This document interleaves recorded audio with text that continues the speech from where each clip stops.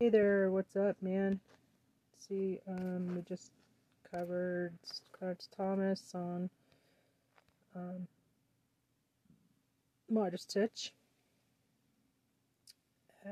Desperate denials, loser candidates. MAGA gets uncovered with diaper don's worst offense yet, and GOP candidate distasteful something. First Epstein names will be unsealed today, judge confirms. First Epstein names? What does that mean, first Epstein name? Bill Clinton. Archaeologists discovered the tomb of ancient alien Gilgamesh in Iraq. When was this? Who is Nimrod? Is Nimrod Gilgamesh? Nimrod's bio begins in the 23rd century BC with King Sargon of Akkad and his grandson Naram-Sin. YouTube, let's check it out. The government is robbing you, and honestly, you're dumb if you haven't caught on. Caught on. Nimrod's bio begins in the 23rd century BCE with King Sargon of Akkad and his grandson Naram-Sin. Following the Great Flood, which destroys all of humanity except the family of Noah, Genesis 10 represents a family tree in the form of a branch or segmented genealogy, tracing the 70 female descendants of Noah's 3 sons, Japheth, Ham, and Shem. Many of the names of these descendants are names of nations, tribes, lands, and cities, known to us from elsewhere in the Bible and from extra-biblical sources: Yavan, Madai, Ashkenaz, Cush, Mizraim, Canaan, and so forth. Accordingly, scholars refer to this chapter as the Table of Nations. Generally speaking, the descendants of Japheth mostly represent nation and lands that are situated northeast, north, and northwest of the land of Israel. The descendants of the Ham represent nations that are situated in its south, while the descendants of Shem are mostly situated to the east of the land of Israel, making the land of Israel into the center of the world. The geographical and ethnic focus of the list is accentuated in the closing verse of each section, and the chapter ends with Genesis 10:32. These are the groupings of Noah's descendants, according to their origins by their nations, and from these the nations branched out over the earth after the flood. The picture that emerges uniquely in the ancient world is all of humanity as a single extended family. Many scholars would assign its score to the priestly source of the Pentateuch due to its language and literary style, and the function it serves in the primeval narrative. Nimrod the Hunter, a digression from the nations list. The Table of Nations has 2 digressions that appear to be supplements.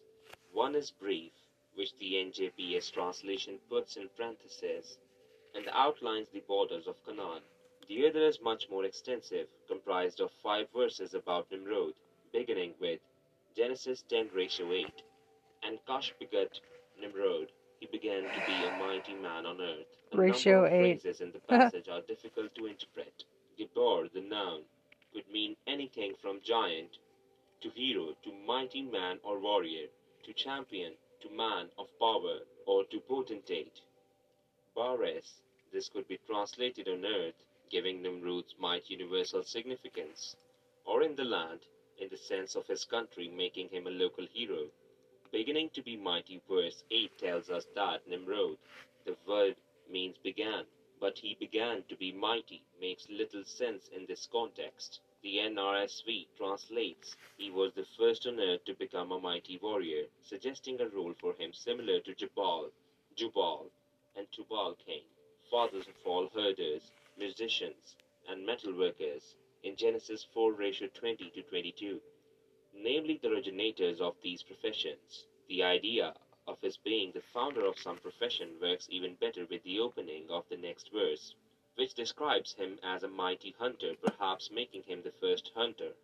Genesis 10:9, he was a mighty hunter before Yahweh. Therefore it is said, like Nimrod, the mighty hunter before Yahweh.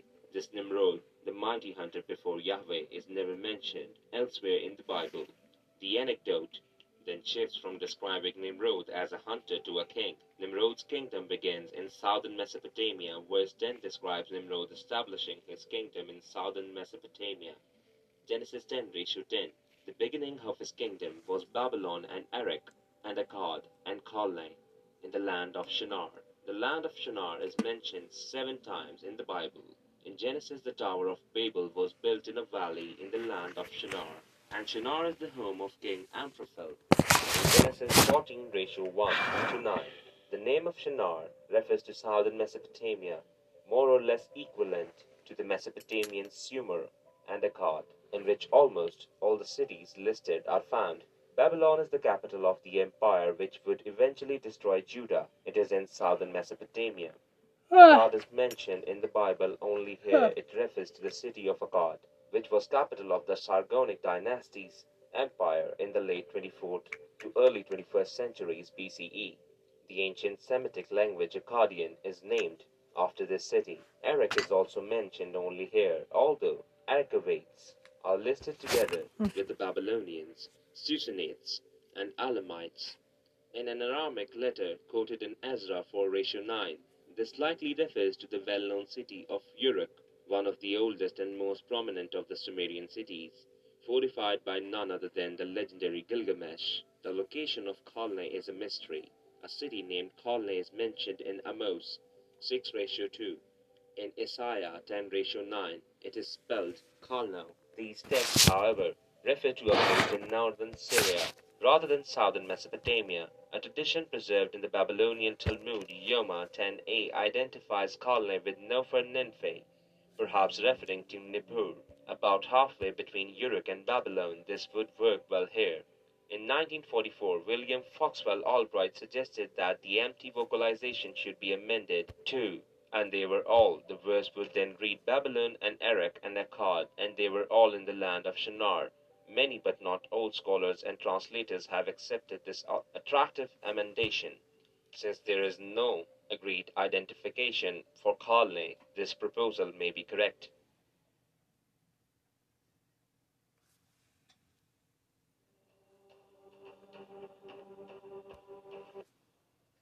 Identification for Calneh, this proposal may be correct. Nimrod goes north, verses 11 to 12, then describe Nimrod moving from the region of Shinar to northern Mesopotamia. Genesis 10:11. From that land he built Nineveh and Rehoboth and Calah 10:12, and Rezin between Nineveh and Calah. That is the great city.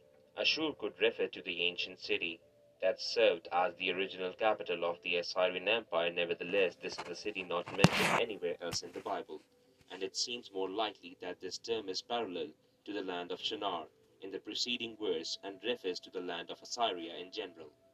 Nineveh was the last and best known capital of Assyria from about 700 BCE to its destruction in 612. It is mentioned multiple times in the Bible. Rehoboth remains a mystery. The name means something like plazas of the city. There are several places called Rehob or Rehoboth and the like in the Bible, but no such place is known in Assyria. Calah, near today's Mosul in northern Iraq, was the capital of the Neo-Assyrian Empire from the reign of Ashur-Nasir-Pal II until about 706. Rezin may be a reference to a city that served as the capital of Assyria for a very brief time, during the reign of Sargon II, who ruled from 722 to 705 and who destroyed Samaria. Sargon II built his own capital called Dur-Saruken, fortress of Sargon, present-day Horshabad, near a place called Rezene, modern Rasalan, in the same region.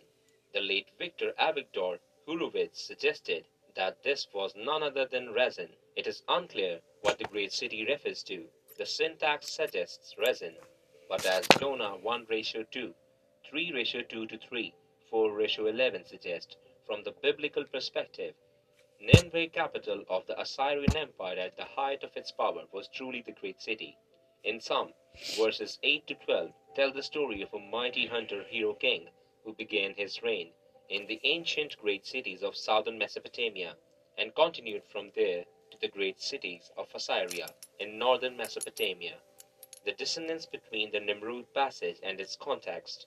The Nimrod passage interrupts the genealogy of Ham, which continues in verse 12. Moreover, the verses seem to diverge from the structure of the larger genealogical list. It focuses on one individual, and that cities he founded, not on the sons he begat.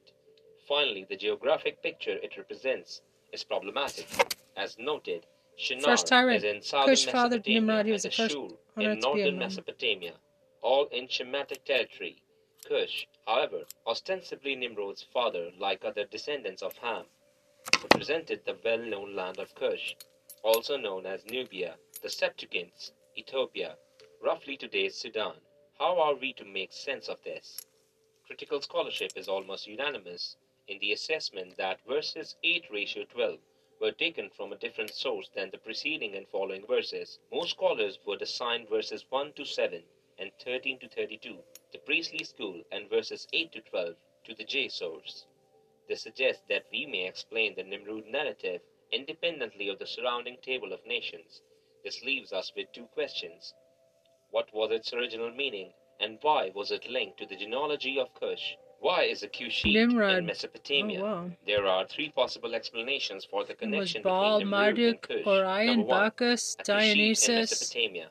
Some argue that the Nimrod the hunter figure indeed has a Cushite or Nubian background, and they try to make the biblical text fit that interpretation in some way. Number two, artificial connection. It is possible that Nimrod originally had nothing to do with Cush, but that the scribe who inserted this J text into P, or a letter scribe, added him as a Cush sons to anchor the Nimrod story to the larger context of begats. Number three, crossing Cushes. A third option interprets that Cush in verse 8, Nimrod's father, not as Nubia, but as place in Mesopotamia. For instance, in his classic treatment of the subject, Ephraim A. Spicer identified Nimrod's Cush with the Iranian people that we call the Kassites, who ruled Babylonia from the 16th to the 12th centuries BCE. According to this, whoever inserted the J tradition into its present place mistakenly conflated the two. This final option, that is, a Mesopotamian Cush, is embraced by most scholars and is likely correct. Identifying Nimrod, we know of no ancient Mesopotamian figure, mythic or historical, named Nimrod. Thus scholars have struggled to identify who the biblical authors are describing. The cities that Nimrod founds do not point to any historical period. Some of these cities did not even exist at the same time.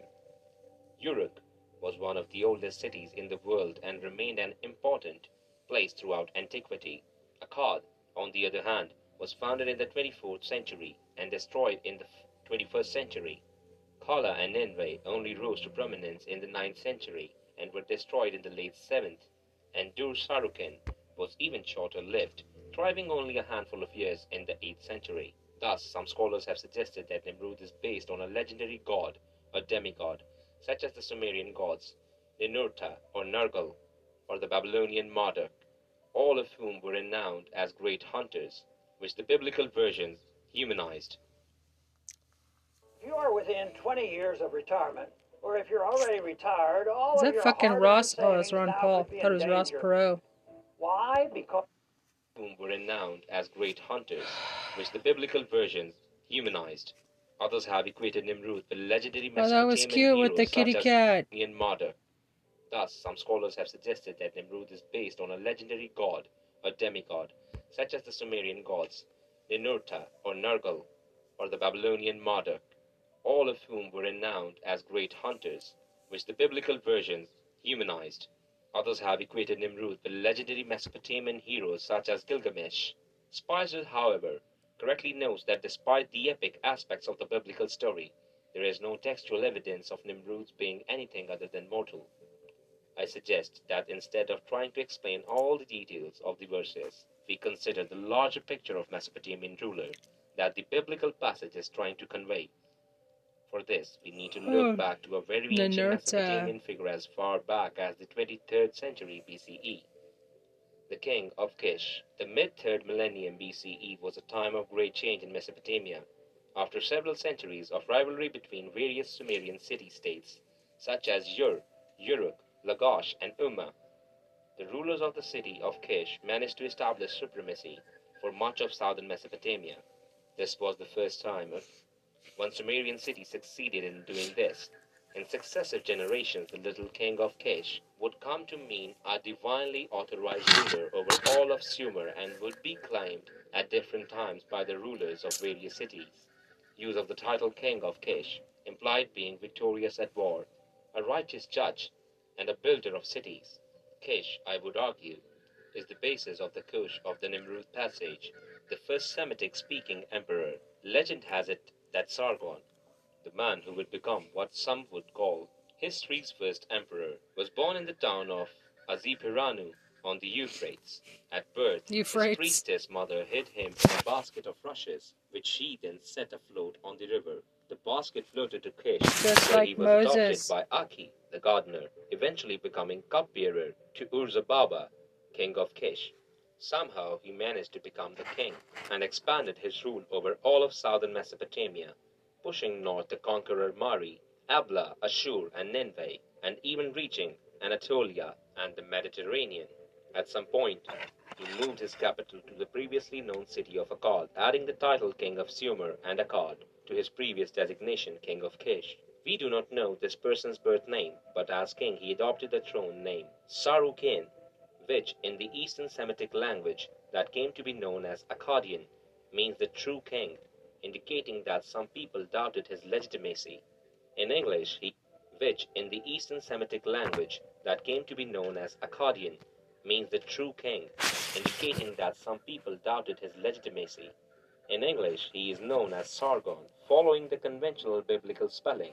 Sargon was the first non-Semitic speaking Mesopotamian ruler to adapt the Sumerian cuneiform script to his own language, and he reigned over a vast territory for 56 years. Nimrod's depiction is based on Sargon. Both Nimrod and Sargon began their reigns in Sumer, Shinar, building Akkad in Babylonian, and continuing north to Assyria. Both were credited with extraordinary prowess. Both were considered to be the first post-Diluvians to wield royal power. Thus Sargon is likely to figure behind Nimrod, though as we will see, he has been amalgamated with his grandson, Naram-Sin. Naram-Sin, Sargon's grandson. Sargon was succeeded by his sons Remush and Manishtushu, and then by Manishtushu's son Naram-Sin. Naram-Sin ruled for 36 years. He survived a rebellion led by the city of Kish and then restored the empire. Naram-Sin, besides appointing himself the new deity of the city of Akkad, resurrected the bureaucracy, economy, and defense of the kingdom and was known as a patron of yachts. He was also the first to adopt the title Saru Kibratim Arbaim, king of the four corners of the earth. Naram-Sin was succeeded by his son Shar-Kali-Shari, and during his reign the empire fell apart.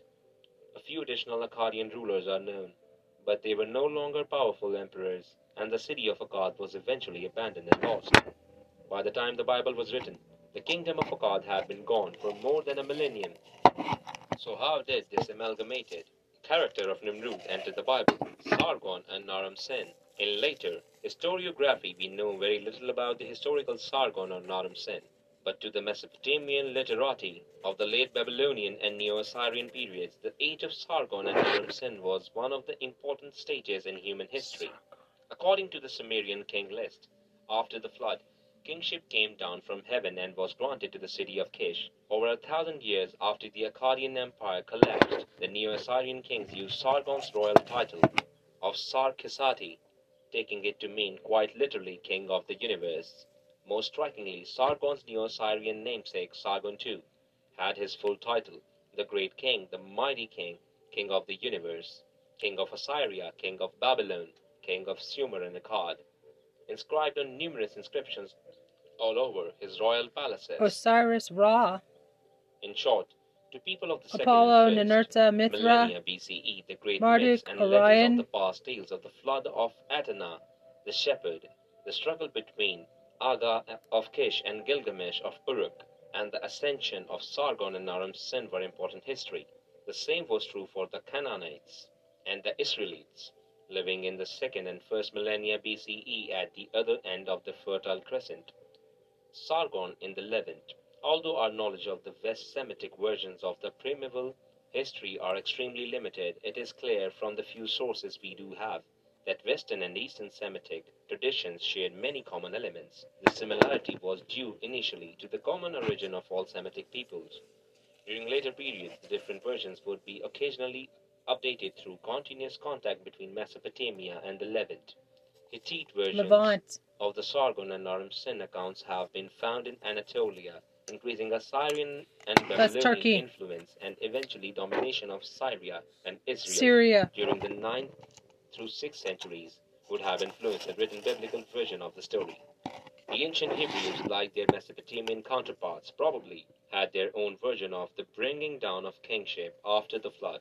At some early age, stories of the great king Sarukin of Kish, who ruled Shinar and Akkad, and even conquered Assyria and her cities, reached the Levant, as proven by the version found at El Amarna, Egypt. Apparently, time and distance blended the names and deeds of Sargon and his almost as famous grandson Naram Sin, whose name was corrupted in the biblical account from Naram to Nimrod. The author of the J source may very well have known a longer, epic poem, which he condensed. Israeli tradition made the hero a mighty hunter before Yahweh, but retained his rule as the original human monarch. A Neo-Assyrian period updating the Hebrew. Did you know that there is a hidden message in the ancient Egyptian symbol, the Eye of Horus? Despite existing over 3,500 years ago, the ancient Egyptians had advanced knowledge of the solar system, mathematics, human anatomy, and even the unseen world of the spiritual. If you take a closer look at the Eye of Horus, you'll see that it's actually a reference to the pineal gland when compared to our brain's anatomy. And the reason for this is because this small, pea-sized organ is directly human monarch. A Neo-Assyrian period updating the Hebrew Nimrod tradition may have indeed been updated by the addition of cities like Kala and Rezin, ruled by the more recent Sargon, the second Assyrian king to take that name. The Assyrian monarch might have even chose this throne name to use the comparison for propaganda purposes. The Nimrod tradition is known by the 8th century Judite prophet Micah, who referred to the land of Nimrod when predicting the future destruction of Assyria. Mic 5:5, who will shepherd Assyrian's land with swords, the land of Nimrod in its gates. Thus he will deliver us from Assyria, should it invade our land and should it trample our country. No other prophet, however, uses this designation.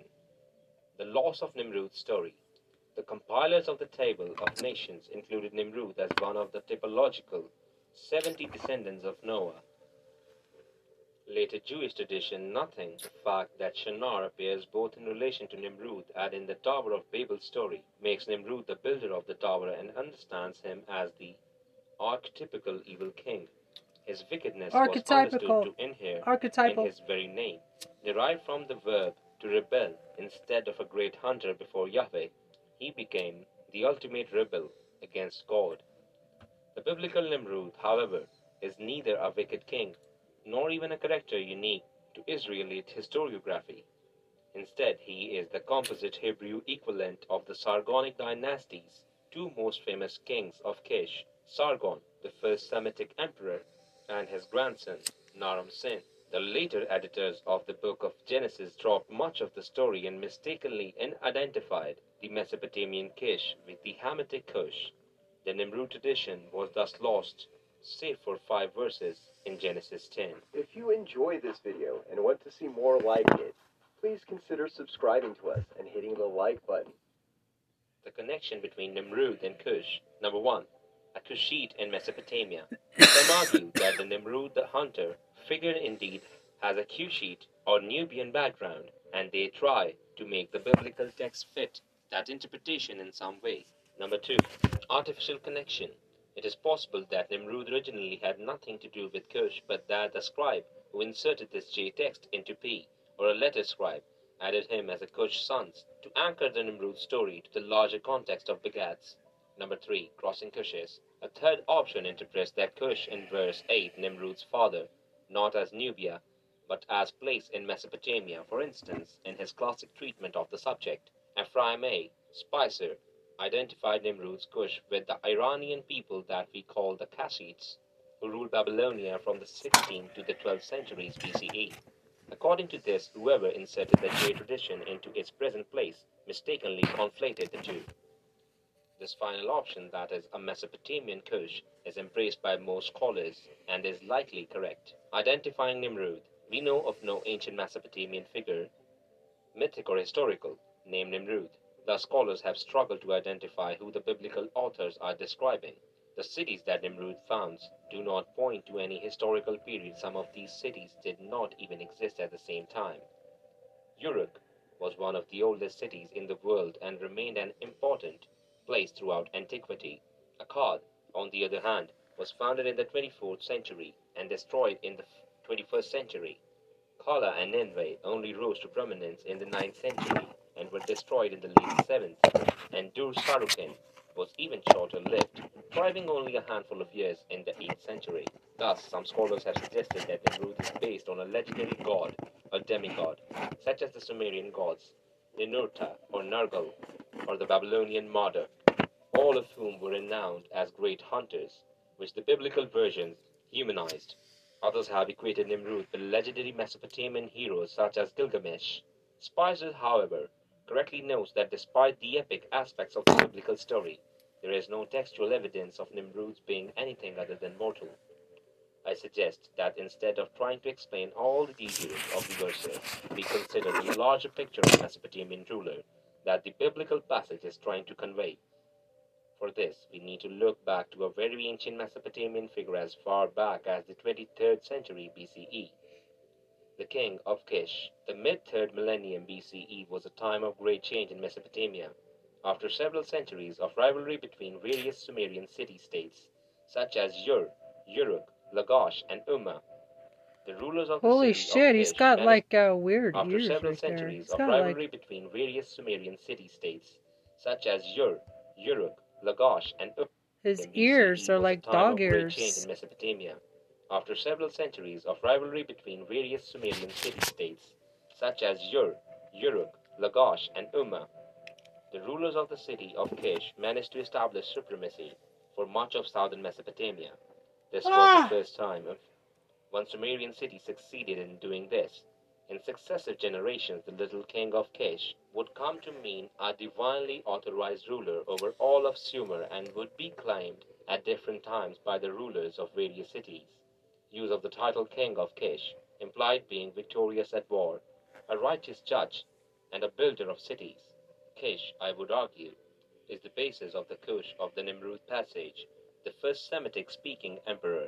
Legend has it that Sargon, the man who would become what some would call history's first emperor, was born in the town of Azipiranu on the Euphrates. At birth, his priestess mother hid him in a basket of rushes, which she then set afloat on the river. The basket floated to Kish, where he was adopted by Aki, the gardener, eventually becoming cupbearer to Urzababa, king of Kish. Somehow he managed. One simple but brilliant trick to heat your home in 90 seconds and save thousands of dollars on your heating bill this winter. To Urzababa, king of Kish.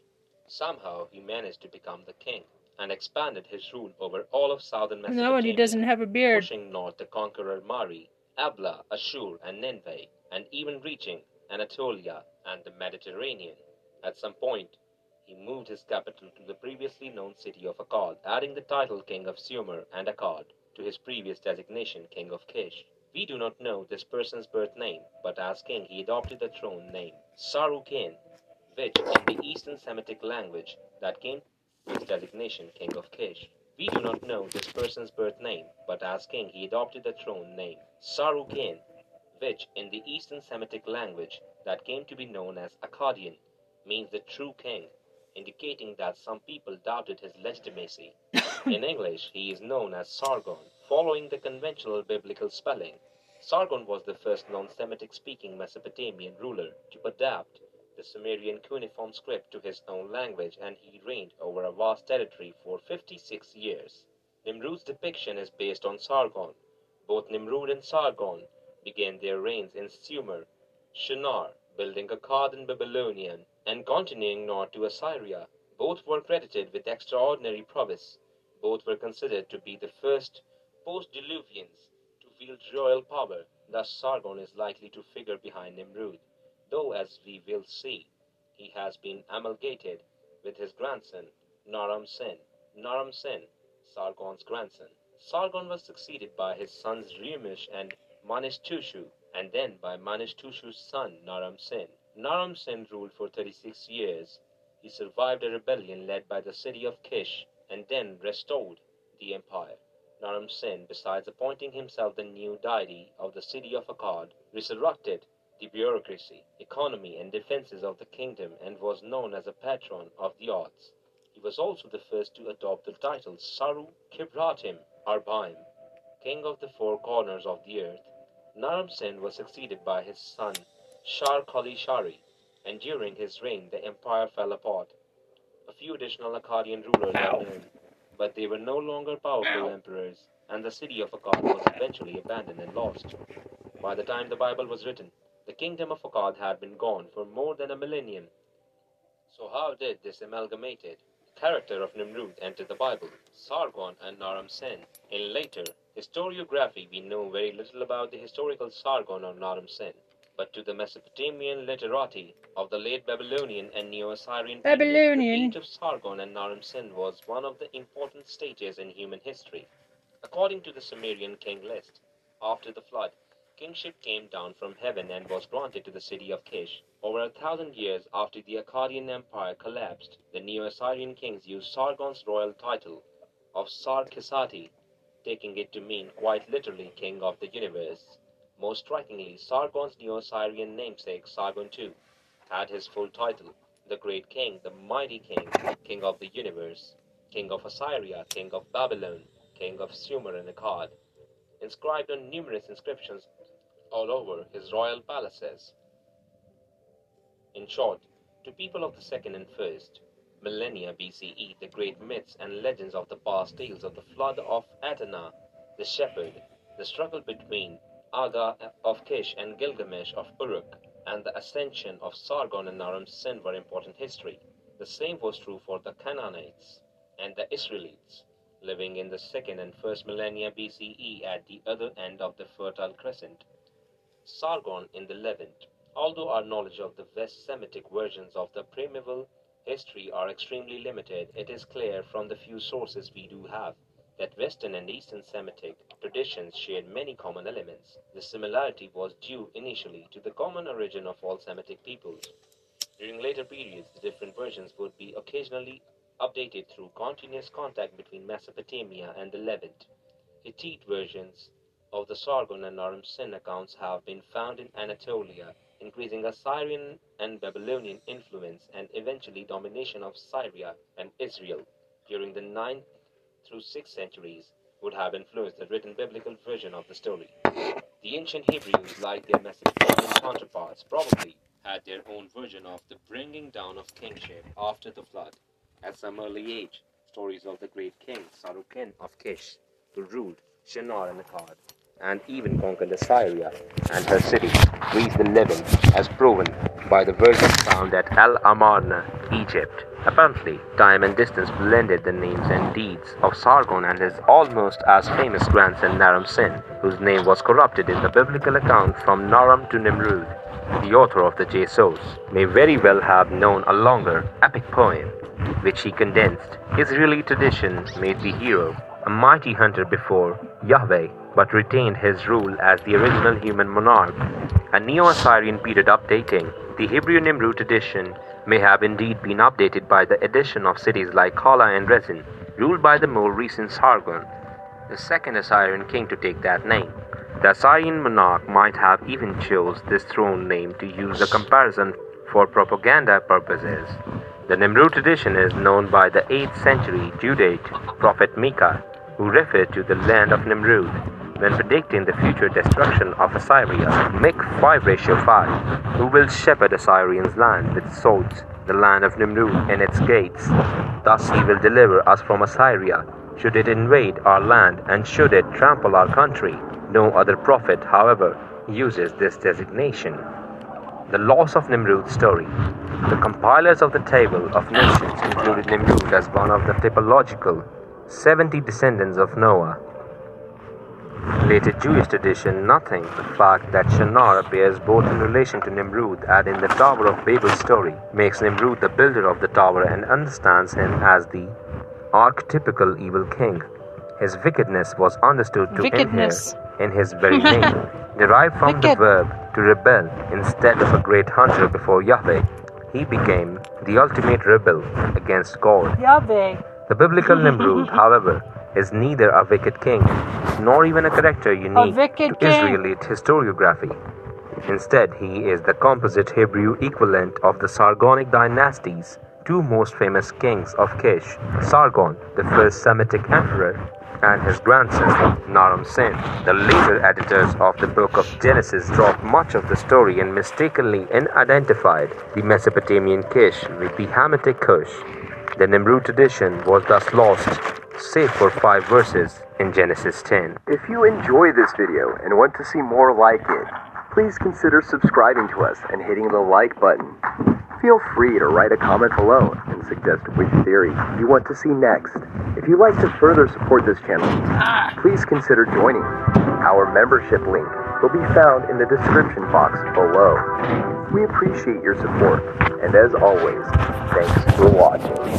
Right. There's a lot of grass-fed beef sticks on the market, but the ones from Paleo Valley are epic. Why? Yes, grass-fed, but look. Good job. Wicked Kings.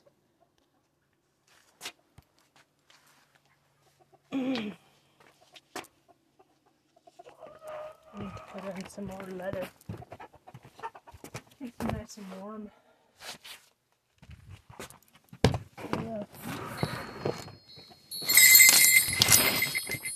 Yeah, it's supposed to be a colder than normal winter.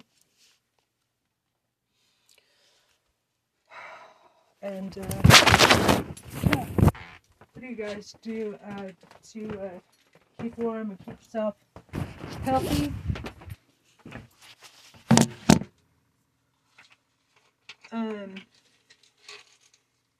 Yeah, like it's my knees. I had, well, my mom had arthritis and but she was also overweight. She refused to look after herself properly, and she started using stupid weird shit like they give you steroids. It's like, what the fuck? She's very sensitive. There's little Mimi. And let's see, drink distilled water. I'll tell you some Trista's tips and tricks. Haven't done a Trista's tips and tricks for a little while, but use a distiller. Never use the shit from the. Never drink the shit. God knows what they put in it. Well, we know. Actually, we know. We know what they put into it. They put in fluorides. They put in there's mood stabilizers and shit in the water in New York. I was reading about when I was a journalist.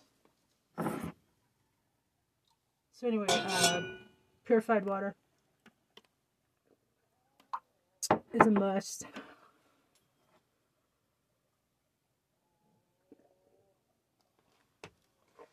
And as your Prez, like, you should see the shit that comes from my distiller. I've been collecting it. It's huge. It's got a huge bag. It's like, what, how many fucking pounds? Was that, like 2 pounds of fucking shit the distiller took out of the tap water? I was like, really? Come on, man. There's no fucking excuse. No more excuses. If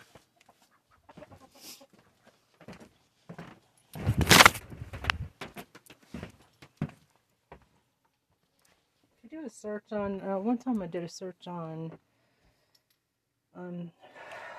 fluoride in the water. And yeah, I was seeing like what kind of opposition to that there was. And the little I found, I'm calling this a no more excuses campaign. No more excuses from our government. Accepted for balancing balancing the budget bare minimum.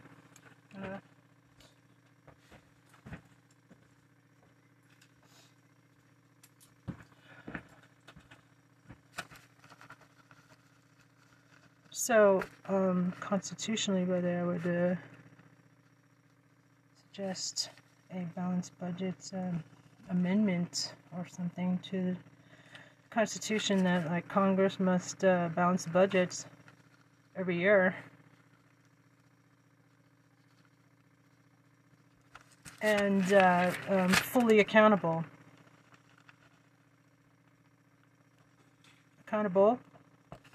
Fully and accounted.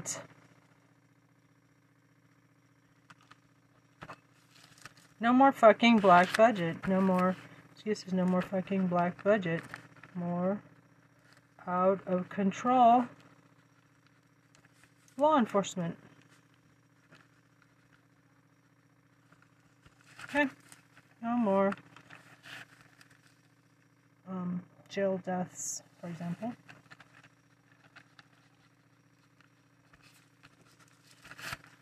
And you know, I could go into that. You know, that's a rabbit hole right there.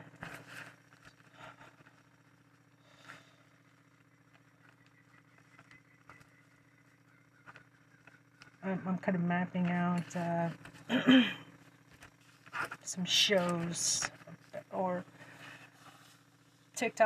my TikTok ad campaign.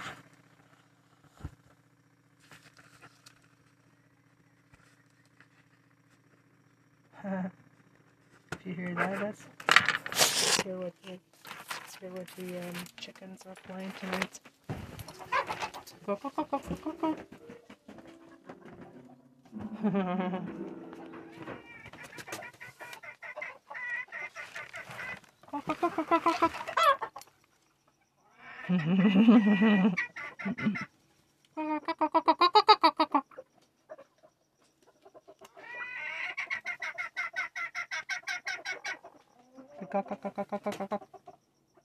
G-A-K, G-A,